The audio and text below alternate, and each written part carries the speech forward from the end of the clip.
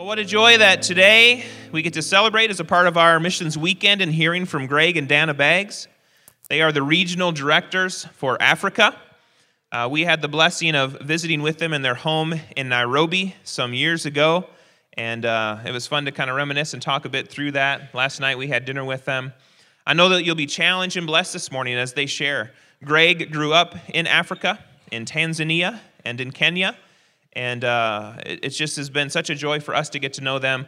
They poured into us early on. They're actually the people we sat with when Shelly and I shared, look, we've been engaged in working with schools. We know we have a heart for the nations, and we want to go from here to there. And so Greg and Dan are the people we sat down with and had that conversation. They pointed us in the right direction on how we did to do exactly that, to go and serve the nations.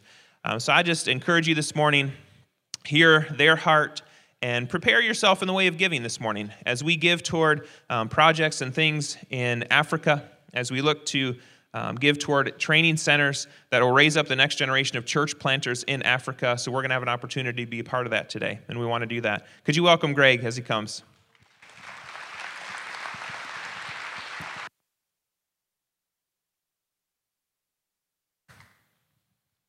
Good morning. Thank you, Pastor. Dana and I are happy to be here at Connection Point Church. Amen? It's a joy. It's an honor. We love your pastors. We really do. I watched Pastor Zach and Shelly navigate some of the most demonic, hard situations in Sudan with such grace and such amazing relational strength.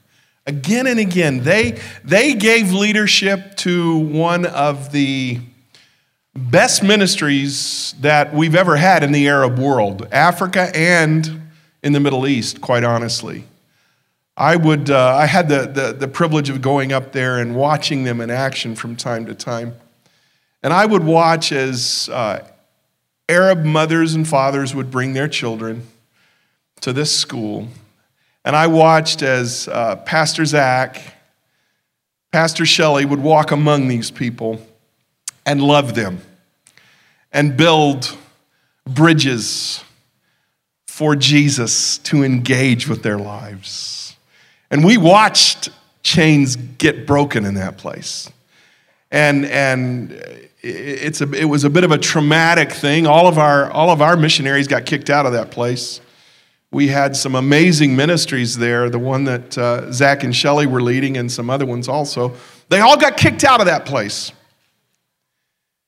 And it was about a year later we heard that, unbeknownst to us, that 3 churches had been planted.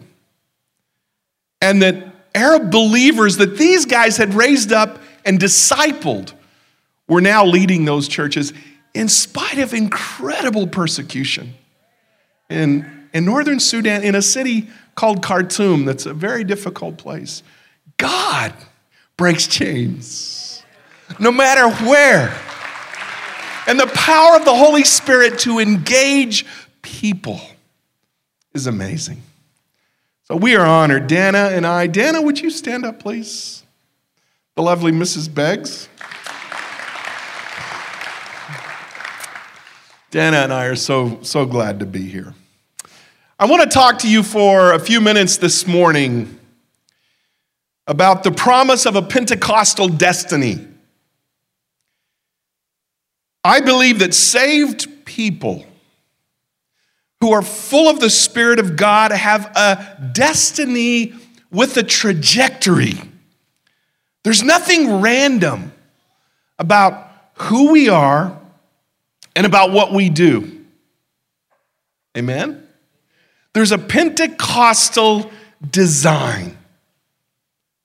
And Pentecostal churches like you here, we gather together to fulfill that destiny that God has given us, and it is our identity. It's the reason that the Assemblies of God was formed in the first place. It's to engage the nations. It's the reason I believe that the greatest days of the church are yet ahead. Amen? The greatest days of the church are yet ahead. It's because of Pentecostal people like you that I believe that. I believe that the greatest missionary movements, the greatest church planting movements are yet to come. And I believe some of those will come out of Africa. I believe that with all of my heart. And it is such an honor for me and Dana to represent Africa to you today and to give you a small glimpse of what God is doing in those places. If we are obedient to the Spirit of God, we will pursue our destiny with an unwavering tenacity, and it will take us to the very ends of the earth. It starts in Jerusalem, but simultaneously it goes where? To Judea. Then it goes to Samaria. Then it goes to the ends of the earth. Simultaneously, we do it all at the same time because it's our Pentecostal destiny to engage. Amen? It's what missions is all about. It's what Connection Point Church is all about, if I know the hearts of your pastors. God has given us amazing success in the assemblies of God around the world. And we could sit and we could talk about statistics and we could pat ourselves on the back and we could rest on our laurels. But we dare not forsake our God-given destiny, nor give in to the temptation to rest. We, by God's grace, have been successful. Let me just give you a few stats. We are in 252 countries around the world now. That's amazing. Assemblies of God churches. We have over 67 million constituents, believers, people like you around the world that are worshiping today in Assemblies of God churches. That's amazing. There are over 366,000 churches that affiliate with us around the world. There's a new church planted every 54 minutes. Think about that. That's amazing. There's a new believer added, and I'm talking about just our group. Now, there's a lot of other good groups out there. I'm talking about just us. There's a new believer added every 21 seconds. It's amazing. But Lauren Triplett, one of our missionary leaders, he said this: we must remember that we do not measure ourselves by our success. We measure ourselves against the task that remains. And how can we sit here as Pentecostal people with a destiny that has a trajectory? How can we sit here and relax and take our ease when there are those that are yet to understand truly who Jesus Christ is? How can we relax? I want to read you a verse of scripture that I am sure you are very familiar with. Acts chapter 1, verse 8. This is our missional design. This is our Pentecostal destiny as a church. The Bible says, but you will receive power when the Holy Spirit comes on you. And you will be my witnesses in Jerusalem, in Judea, in Samaria, and to the very ends of the earth. Father, for the next few minutes, as we talk about this verse of Scripture together, I pray that you would burn it deep into our spirits and our hearts. In Jesus' name, amen. But you will receive power when the Holy Spirit comes on you. You will be my witnesses in Jerusalem, Judea, Samaria, and into the ends of the earth. I want to deal with three things this morning. I want to deal with you. I want to deal with witness. And then I want to talk about the ends of the earth. You. Now, you means you. You means everyone here. It's not about being qualified or capable, friends. It's about understanding that everyone has a part to play in reaching the lost. God chooses whom he will, and if you are Pentecostal, filled with the Holy Spirit, if you have been saved by faith in Jesus, he has washed your sins away, then you means you. You cannot get away from the fact that you means you. Everybody in this place has a part to play. It is your missional design as a believer. You means you. You have to find your place in ministry. Thank you for that, amen. It's the truth, friends. You means you, and there's no way we can get around this. There's no excuse. If you're saved and filled with the Holy Spirit, if you are Pentecostal, then your design is to be out there making a difference in this world in some way or another. It's not about a professional clergy that gets up on this stage once or twice a week and preaches to you from the Word of God. It's about you being called, being anointed by the Holy Spirit, being sent. There's not one of us in this place, my friends, that doesn't have a call of God upon our lives. We have to find that place of connection, that place of ministry, that place of engaging. And this Pentecostal design found in Acts chapter 1, verse 8 tells us the Holy Ghost comes upon us. He gives us that power, and then he sends us out, and he even tells us where we need to go. Basically, it was everywhere in the known world. You got to be active at home. You got to be active next door. You got to be active a little further out. And then you've got to be active to the very ends of the earth. That's what God has called every one of us to do. Doesn't matter how you feel or what you think about being called. If you're here and you're saved, this is about you this morning, friends. Every single one of us has a part to play in engaging lostness, in engaging people that do not understand yet who Jesus really is. The question we have to ask ourselves is, okay, how? How do I do this? Where do I find my place to start? I want to tell you about a friend of mine by the name of Mfundo.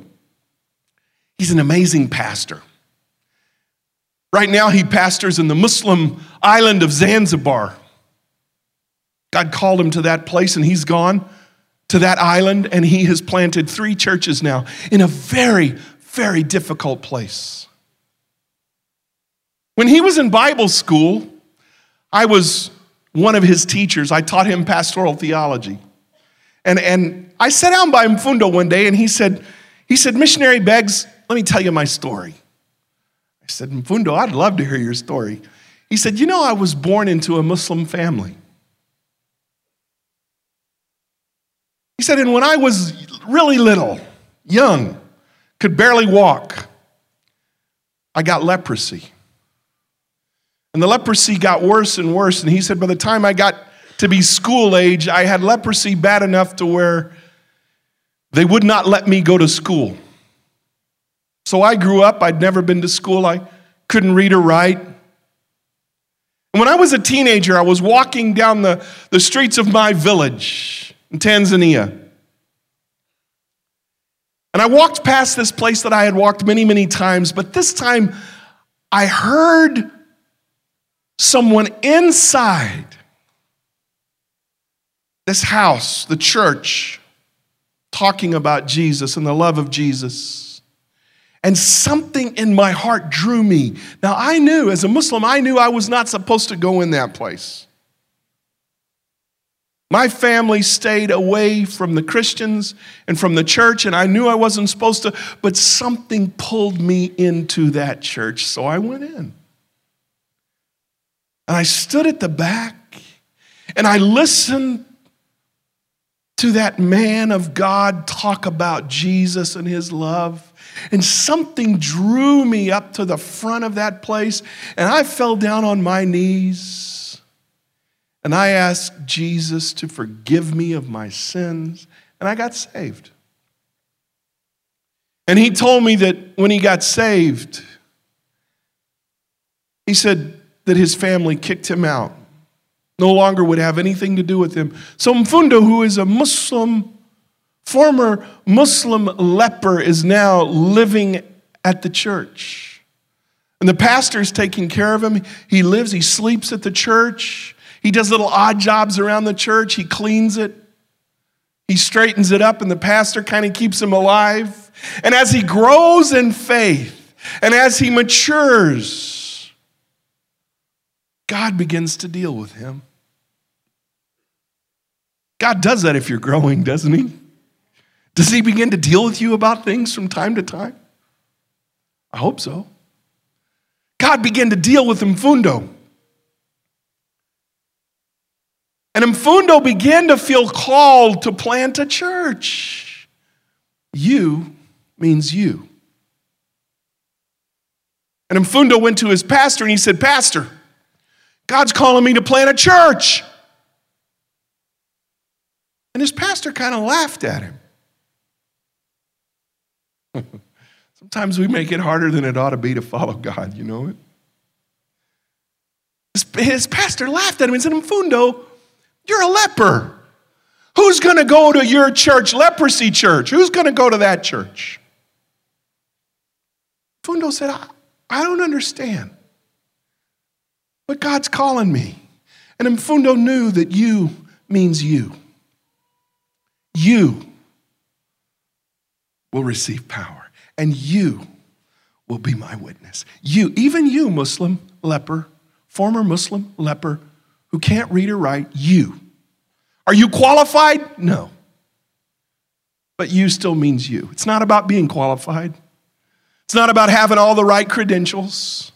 It's not about having all the right academic credentials in line and in place. It's not about that, friends. It's not about being from the right tribe or the right family.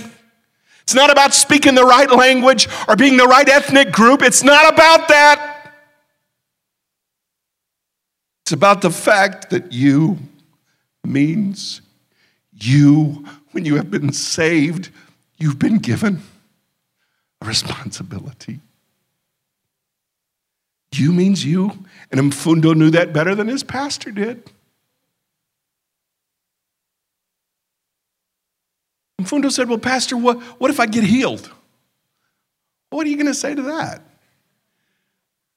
Well, yeah, Mfundo, if you get healed, sure, you can start a church. Mfundo said, "Well, I've heard you say it many times, Pastor." He said, "Call for the elders of the church, lay hands on me, and the prayer of faith will raise me up. I've heard you preach it, Pastor." So Mfundo told him in Swahili, "Waite wazee wa kanisa, call the elders of the church. Lay hands on me." And they did. And let me tell you something, friends. God healed Mfundo. Gave him beautiful new black skin. All of those blotchy, leprous places where the skin had been eaten away and where it had been sloughed off were gone, and he had beautiful new skin.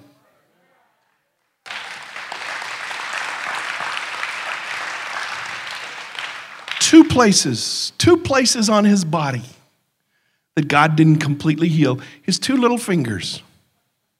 And I'll tell you about those later. So Mfundo looks at his pastor and says, "Pastor, now Let me go start a church. Pastor says, well, Mfundo, that's wonderful that you're healed, but you got to go to Bible school. You can't just go out and start a church. You got to learn something. Sometimes we do make it way too hard. I'm not against learning. I'm not against Bible school. I'm all for Bible school. We need Bible school. We need church planting schools. We have to have them, but you still means you. And it's God who qualifies you, not man. And Mfundo said, Pastor, please come with me. Come with me to the Bible school and let's at least just talk to them there. So they did. They took off. They went to the Arusha Bible School in northern Tanzania, and they sent out with a man by the name of Simeon Vomo. Brother Vomo was the leader of the Bible school, and they said, Brother Vomo, we want to get this man in. And Brother Vomo says, fine. Just show me all of your leaving certificates. Show me all of the documents that say you graduated from some school somewhere. Well, Brother Vomo, I can't read or write. And Brother Vomo looks at him a little bit incredulous. He says, well, this is a real school. And we study and we give tests and there's lectures and you have to take notes and then you have to show that you understand and how are you going to do that? And he said, Mfundo said, I don't know how I'm going to do that, but I know God's called me. I'm telling you, friends, if you will step out in faith, when God has called you, and give him an opportunity to use the power of the Holy Spirit that he has put in you, just open your mouth. Say something about Jesus and watch him do the miracles. Watch him do the wonders. Watch him do amazing things through you. Not because of you. It's not about us. It's about him. Brother Vomo said, well, you know what? I'll let you in this school because your pastor's here and he's vouching for you. And I'll let you in and you can stay for one semester. But after that, if you're not making good marks, if your grades aren't good enough, then you've got to leave. And Mfundo said, okay. He told me, he said, Brother Beggs, my first semester at this school, he said, I used to put my head down on my Swahili Bible. I used to just put my head down like this, and I used to say, oh God, teach me to read this book. Teach me to write. Teach me to understand. And I'm going to tell you something, friends. The Holy Spirit began to teach Mfundo, a man who had never been to school. He's now in Bible college. God began to teach him to read and to write. His first set of exams he took orally. He did quite well. The second set he took part orally and part in sort of scribbled handwriting that another student helped him with. But he took the exams.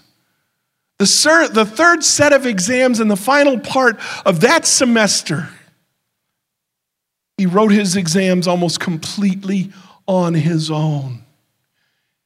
And when I had Mfundo, he was in his third year of Bible school. He was one of the best students I had. You means you. It's not about being qualified. Mfundo said, you see my two little fingers? I can't straighten them out and they're still scarred. He said, God left those fingers to remind me that it's not about me, but it's about him. How dare you think that you're not qualified? How dare you think that you can sit here this morning and let this missionary service go by without saying, God, what can I do? How can I respond? Every single one of us in this building, if you are saved, are called to make a difference. You means you. Secondly, witness. You will be my witnesses. Witness. What is witness? There's two different types of witnesses. We understand that witness can be you see something and it's passive. Witness can be also you see something and then you talk about it. Witness here, we understand, means martyr. It means to die. And ultimately, that's what we're called to. We're called to die to self, to die to our own desires, to die to our own wishes, to die to our own designs, to die to our own ideas, to die to who we think we are so that we can live to who Jesus has called us to be. That's what witness means. Ultimately, it means to be obedient to Jesus no matter what. No matter what. That's what it means.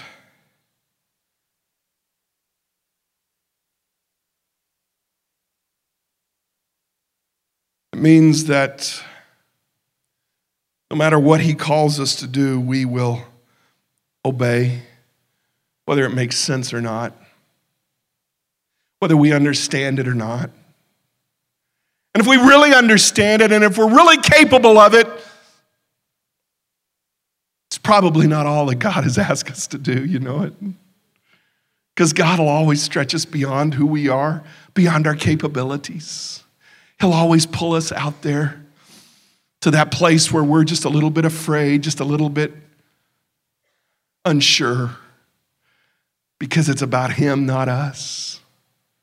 It's about the power of the Holy Spirit working in us and through us to be his witnesses. I pray in the name of Jesus that some of you this morning will respond in your hearts and you will make a determination that you will go to some place around this world and be a missionary to the uttermost parts of the earth that we're going to get to in a minute. But I also pray in the name of Jesus that some of you will understand that your witness means simply being obedient right here in this place where God has called you. Every morning you get up and you don't do life randomly. You do it by the power of the Holy Spirit, which means you pray in the Spirit as you drive the streets of West Lafayette.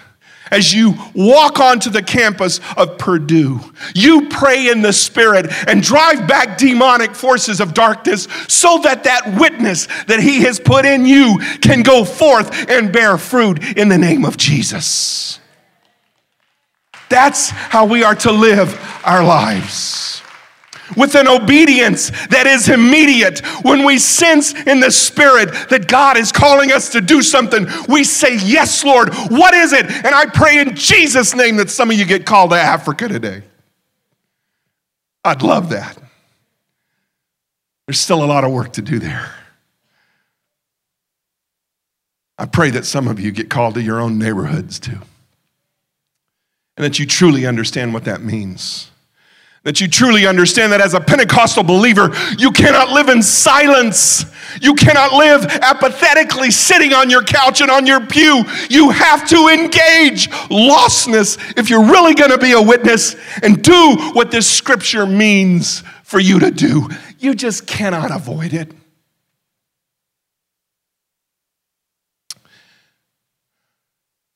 Back in the 60s, I was just a kid.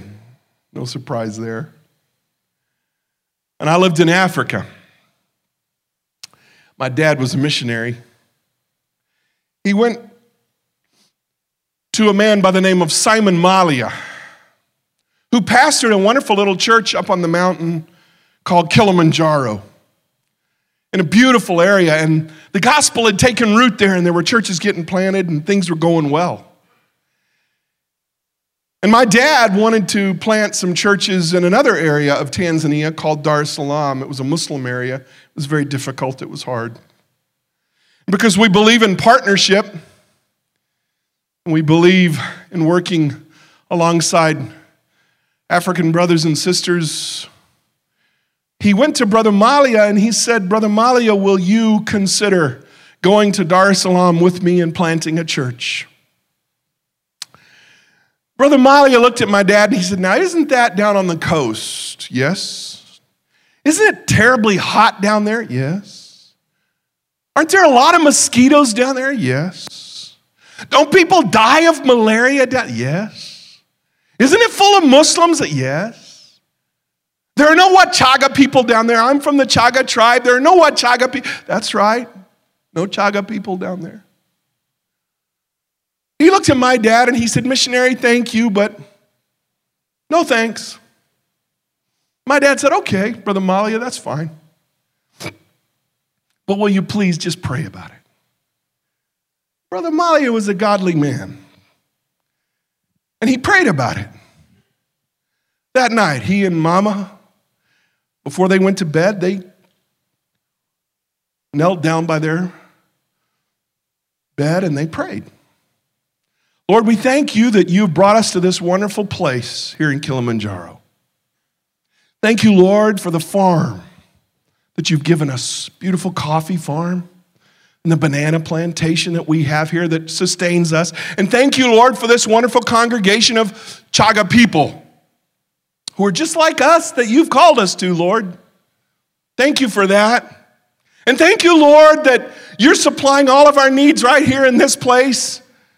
Thank you, Lord, that you're not calling us to Dar es Salaam. Sometimes we pray that way, don't we? Yeah, we do.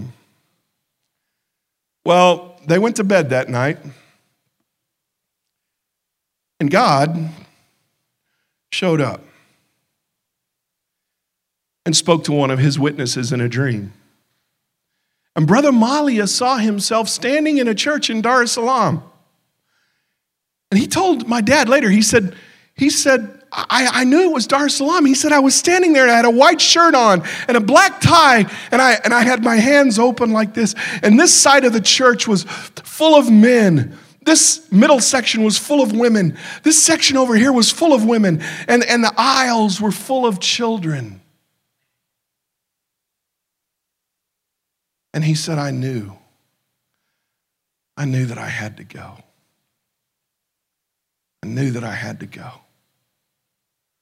Witness is about obedience, no matter what he's calling you to do. Whether you like it, whether you understand it, whether it's unbelievably hard or not, witness is about saying, yes, I'm going to change direction and I'm going to do whatever it is you want me to do, Lord, and I'm going to take it one step at a time because it may not make sense. Brother Malia left his farm. Brother Malia left his livelihood. He left his own people and moved to another place where it was hot and dirty and full of mosquitoes and where the people there persecuted him. They wouldn't let his wife buy vegetables at the marketplace because she was not a Muslim from their tribe. They spit on his children and threw rocks. They built a little church there with a tin roof, and when Brother Malia would get up to preach, and there would only be his wife and the kids there and maybe 2 or 3 other people, they would come by and they would pick up gravel, and they would throw gravel on the tin roof. Man, you try to preach when they're throwing gravel on a tin roof. Every now and then, a little kid would wander into the church and sit down. And the little kid's mom or an auntie or somebody would come running in the back door of the church with a stick, grab the little kid by the ear and smack him all the way back out the back. I mean, how are you going to have church when they're acting that way in your neighborhood? For about 4 years, Brother Malia and my dad, a couple other churches they were trying to plant, just struggled and struggled and struggled. Obedience doesn't always mean everything goes great all at once, you know it? Sometimes you go through some tough times before God shows up. But one day, God began to do miracles. They started an all-night prayer meeting on Friday nights, and they would pray all night long. And when they started praying all night, God started doing amazing things. And people started getting healed, and miracles started happening, and people started getting saved. And before long, that little church in Tanzania, Dar es Salaam, in an area called Temeke, was full of people. Brother Malia told me, he said, I used to preach with my eyes closed like this because I was remembering the vision that God gave me of a full church. God did fill it up. In the last 7 years, now listen, friends, that was the beginning of a church planting movement in Tanzania. That was back in the 60s. We had about 30 or 40 churches in Tanzania, all of Tanzania in those days. But it was the beginning of a church planting movement that has culminated. And in just the last 7 years, they have planted over 5,000 churches in Tanzania. And it was because one man, today in the city of Dar es Salaam, in that Muslim city of Dar es Salaam, there are over 600 Assemblies of God churches. Brother Malia was the man who said, yes, I'll be the witness. I'll be the martyr. I'll be the one that says, yes, Lord. Quickly, let me finish. You can't get away from this, friends. You means you. Witness means obedience, and you gotta get there. If you're gonna serve Jesus, you've just gotta get there. Finally, the ends of the earth. Well, the ends of the earth and Jerusalem, it's all simultaneously, but our Pentecostal destiny doesn't relax at Jerusalem. It doesn't relax at Judea. It doesn't relax at Samaria. We cannot stop until this apostolic fervor that burned in the Apostle Paul gets a hold of our lives and pushes us to the very ends of the earth. And we as Pentecostal people, you as a Pentecostal church cannot rest until every tribe, every nation, every people group on the face of this earth have an adequate witness of who Jesus Christ really is. You just can't stop until that happens. Quickly, let me tell you one more story. It was a missionary called to a tribe of Muslim nomads in the northern part of Kenya, and he had been with them for many, many years, 20 years or more, telling them stories about Jesus, talking to them. And one day he was sitting under a tree with the elders, and he was reading to them from the genealogies. The stuff you skip in your devotions. I do too. But the genealogies are important because they're a genealogy. And to Muslims, genealogies are very important because they trace their ancestry to Muhammad.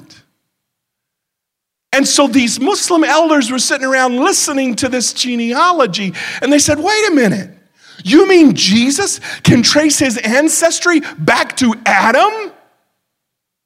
Oh yeah. That's what the Bible says. You're kidding. No. And they talked among themselves and they said, well, Muhammad, he can only trace his, he doesn't really know who he's from, and there's this, that, and the other. And they said, are you serious? A nomadic Muslim tribe at the end of the earth, herding goats and camels, finally comes to Jesus because of a genealogy being read to them. Friends, that's what we're called to. We're called to go there and we're called to stay there until something works, until finally they understand who Jesus really is. That's what our task is, and every one of us is called to it. There's none of us here that can escape the fact that you means you. Every one of you young people, you means you, and you got to figure out what your witness is, what you're supposed to be obedient to. And then you gotta say, Lord, are you calling me to the very ends of the earth? And what does that look like? Father, I pray in Jesus' name, one more time this morning, that you challenge us, that you call us, that you move us beyond our comfort zones to the very ends of the earth. In Jesus' name, amen.